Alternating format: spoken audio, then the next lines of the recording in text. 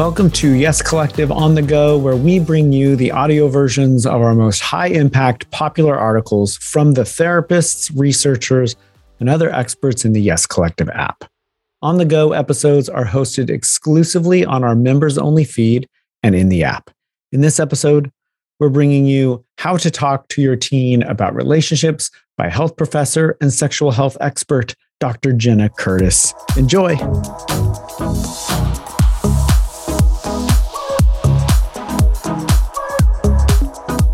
Jena Curtis, welcome. If you want to say hi real quick. Hi, great to be here. Awesome. All right, so we're going to dive right in. I'm going to be reading it, and Jena is going to be elaborating, just giving a few thoughts. So here we go. So the title is How to Talk to Your Teen About Their Love Life. So it makes sense that parents would be conflicted about teen romance. On one hand, we want the best for our kiddos. Loving, intimate partnerships bring life-changing joy and connection. And yet, aren't they a little young? Maybe this could wait until they're older, when things calm down, when we've caught up on laundry and they've finished college. It isn't just the worry that our children might be growing up too fast. We also know that dating can bring rejection, heartbreak, and worse. In terms of helping children take risks to learn essential life skills, dating might be ahead of driving on the parental fearometer. The good news is that just like with driving, we can equip our kids with skills and tools to help keep them safe, even when we can't be with them. Jena, do you want to say a few words?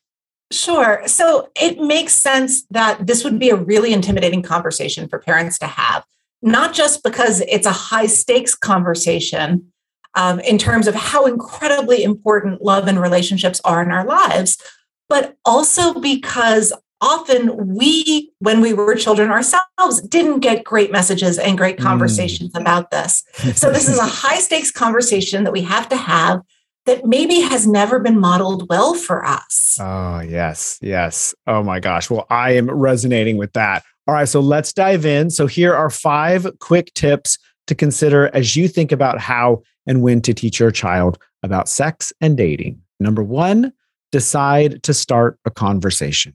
It's tempting to wait until they ask to start dating or someone in their class gets pregnant or some other trigger. By initiating the conversation, we get to choose the setting when there's time and privacy and think about what we want to communicate. For a first talk, it's enough to introduce a topic like dating, sexual behavior, teen pregnancy, etc., and ask your child what they know, what they think, or what they feel about it. The goal is to help your kiddo and yourself to get comfortable talking and sharing feelings and questions, not to exhaustively cover an entire subject. And because you're not waiting until there's an issue to resolve, these early talks can be casual and low-key.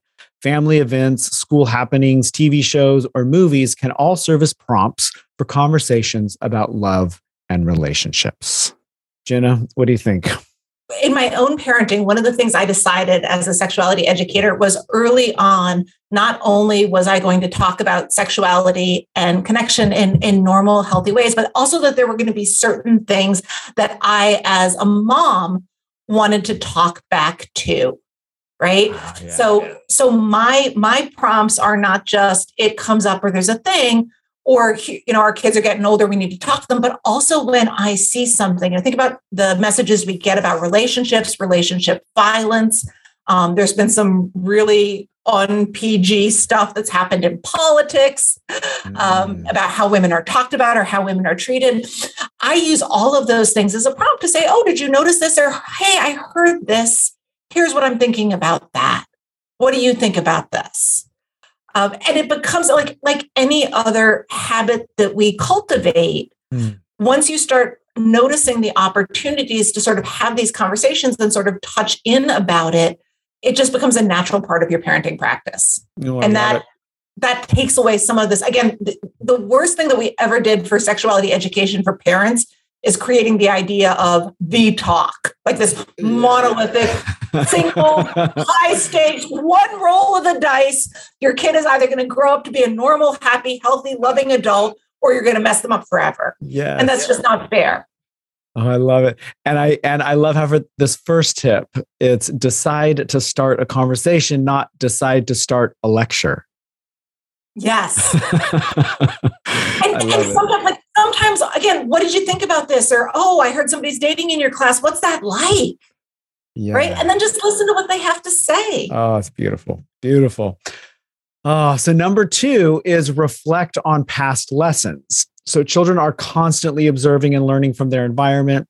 By the time we have any sort of sex talk with our kids, they've already learned a ton about love and intimacy from us and our interactions. If we're asking our adolescent children to behave differently than what they've observed growing up, it helps to openly address how and why they could do that.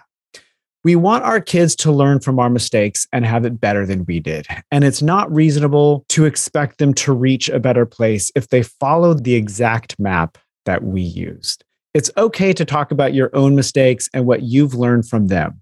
It's also possible to talk about unhealthy behaviors or dynamics without blaming other people in your child's life. For example, your mom and I didn't do a good job communicating when we got angry or hurt, or it took me a while to learn that asking for things I needed to be happy in my first marriage wasn't being selfish. Okay, Jena, can you elaborate on this a bit? Sure. So I think lots of times parents think that if they've had problems in their own intimate relationships, if they are divorced or not currently in a relationship with their child's other parent, that somehow they're broken and they can't model healthy behaviors for their kids. And some of the best parenting I've seen around this have been parents who have really authentically and honestly sort of owned that this is hard. And I know it's hard because, your dad and I struggle with this. Or just because you love someone doesn't mean that they can magically understand what you want. I actually almost think that those parents who do have the sort of perfect Disney fairy tale relationship may actually create an unrealistic expectation for their children that everything is simple and perfect. Oh, wow. And I don't believe anyone's relationship is that. But if that's what you're modeling for your kids, you might not be getting into the nitty gritty of all the skillful work you have to do to make this really work. Wow. Oh, I love that. For me, it feels like, oh, I'm being let off the hook. Like I don't need to create this perfect, ideal scenario that we can talk about repair and, what to do after the failures happen. Yeah. And the fact that this is sometimes hard and painful work, but part of loving someone and being connected with someone is working through difficult times and being skillful, even when we don't want to be. Like, what a fabulous lesson to model for our kids, that when things are important, we continue to work at it, even when it's hard or uncomfortable. I love it. So that was reflect on past lessons. And the next one is share and center your values. So loads of research tells us that parents are very influential, maybe even more than peers, in shaping children's values around relationships and sexual behavior. Parents are most influential when adolescents feel that they have a close, connected relationship with their parent. By sharing our values, hopes, and fears with our children, we give them a framework for understanding family rules and boundaries. Because adolescents need to explore and refine their own values on the path to adulthood, create space for your children to share their thoughts and ask questions about how you arrived at your family values. Okay, Jena, can you say a few words about this one? So this is my official permission letting every single parent in the world off the hook for being the cool parent. It is not your job to conform to your child's values or pretend that the things that they are doing don't sometimes concern you. Can we still use slang like no cap and I don't know? Well, only if you're prepared for the eye rolling and cringing, right? But our parents our children aren't looking for other peers. They're looking for guidance. They're looking for someone who is sort of above this fray of adolescent hormones and identity seeking and all of that. So all of the research says that even though it feels like what our kids are looking for is for us to be their friends, the way that we really help them and what they really appreciate is our being really honest about our values and why they matter. And if we are authentically connected to our values and our child, then we are really influential in helping them follow those values. Ooh. Yeah, I'm detecting a theme here. A lot of like authenticity, like connecting with what is authentic and real. Yes. Even right. if it is not, even if it doesn't feel that it's ideal or pretty, like who we are as parents is really important. Oh, love it. Yeah. So number 4 is remember that all emotions are real. Leanne Rimes was 14 years old when she recorded How Do I Live Without You? In the 25 years since that Billboard hit, we've all learned a lot about love. But the feelings that accompany love, loneliness, and desire don't really change over time. If anything, adolescent feelings might actually be more intense because they are newer and less well regulated. It might be tempting to downplay the emotions that our teens share as just puppy love or adolescent drama, but they are every bit as real and important as Leanne's and our own junior high heartbreak. By validating our adolescents' emotions and working with them to make meaning of their feelings and experiences, we can help them act in healthy ways that are consistent with their and our values. Jena, can you say more about this one? Sure. The worst thing we do to ourselves as parents is tell ourselves we've got to get it right in one shot. One of the worst things that we sometimes do to our kiddos is tell them that what they're feeling and thinking is something they're going to outgrow. Feelings aren't things that we outgrow. The reasons behind them, the way that we process them, all of that changes, but pain is pain, love is love. And so as hard as it can be to credit a 13-year-old with the same depth of emotion that it takes to have a Billboard hit, those feelings are really real. And reminding ourselves of that keeps us from conveying to our children that we're not taking them seriously, which is a sure way to sort of disconnect and have them stop coming to us. Yeah, I love it. It sounds like this is such a awesome pathway to connection, like taking them at their word, like taking them seriously. Yeah. Right. And I think it's easy for us to take emotions seriously when they're emotions that we're comfortable with. Right. So if our kid is 5 and they say, "Mommy, I want to grow up to be a doctor," you're like, "Good job, sweetie. Of course you can." Right. I want to be really good at school and study really hard. Great job, baby. Yeah. Or I love you, mommy. It's like, okay, I'll take that one seriously. Right. You're the best parent ever. But when our kids tell us things that are difficult or hard, regardless of whether we think they are factually, objectively true, those emotions are real. Okay.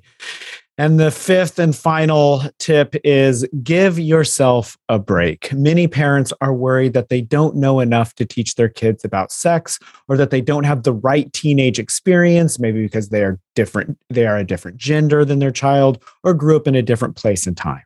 Good parenting doesn't require that we be subject matter experts in all things related to our kiddos. Instead, it's our job to love them and prioritize their growth and well-being within our family and as they become adults. If you provide the love, connection, and values, it's fine to outsource the content knowledge. Here's a great list of sexuality education resources compiled by the Society for Adolescent Health and Medicine. Refresh facts and fill in the gaps. And just to let the listeners know, all of this is linked in the article. So you can go in and get all this stuff at another time. It's not only okay, but incredibly awesome to allow your children to be the experts in their own lives. Let them teach you about teen life, the 2022 edition, or if you're listening to this in any other year, that edition as well. Jena, do you want to add to that? Sure. I think this one is self-explanatory. We don't have to be content experts in the things that our kids are passionate about. We support those passions. We provide guidance based on our values.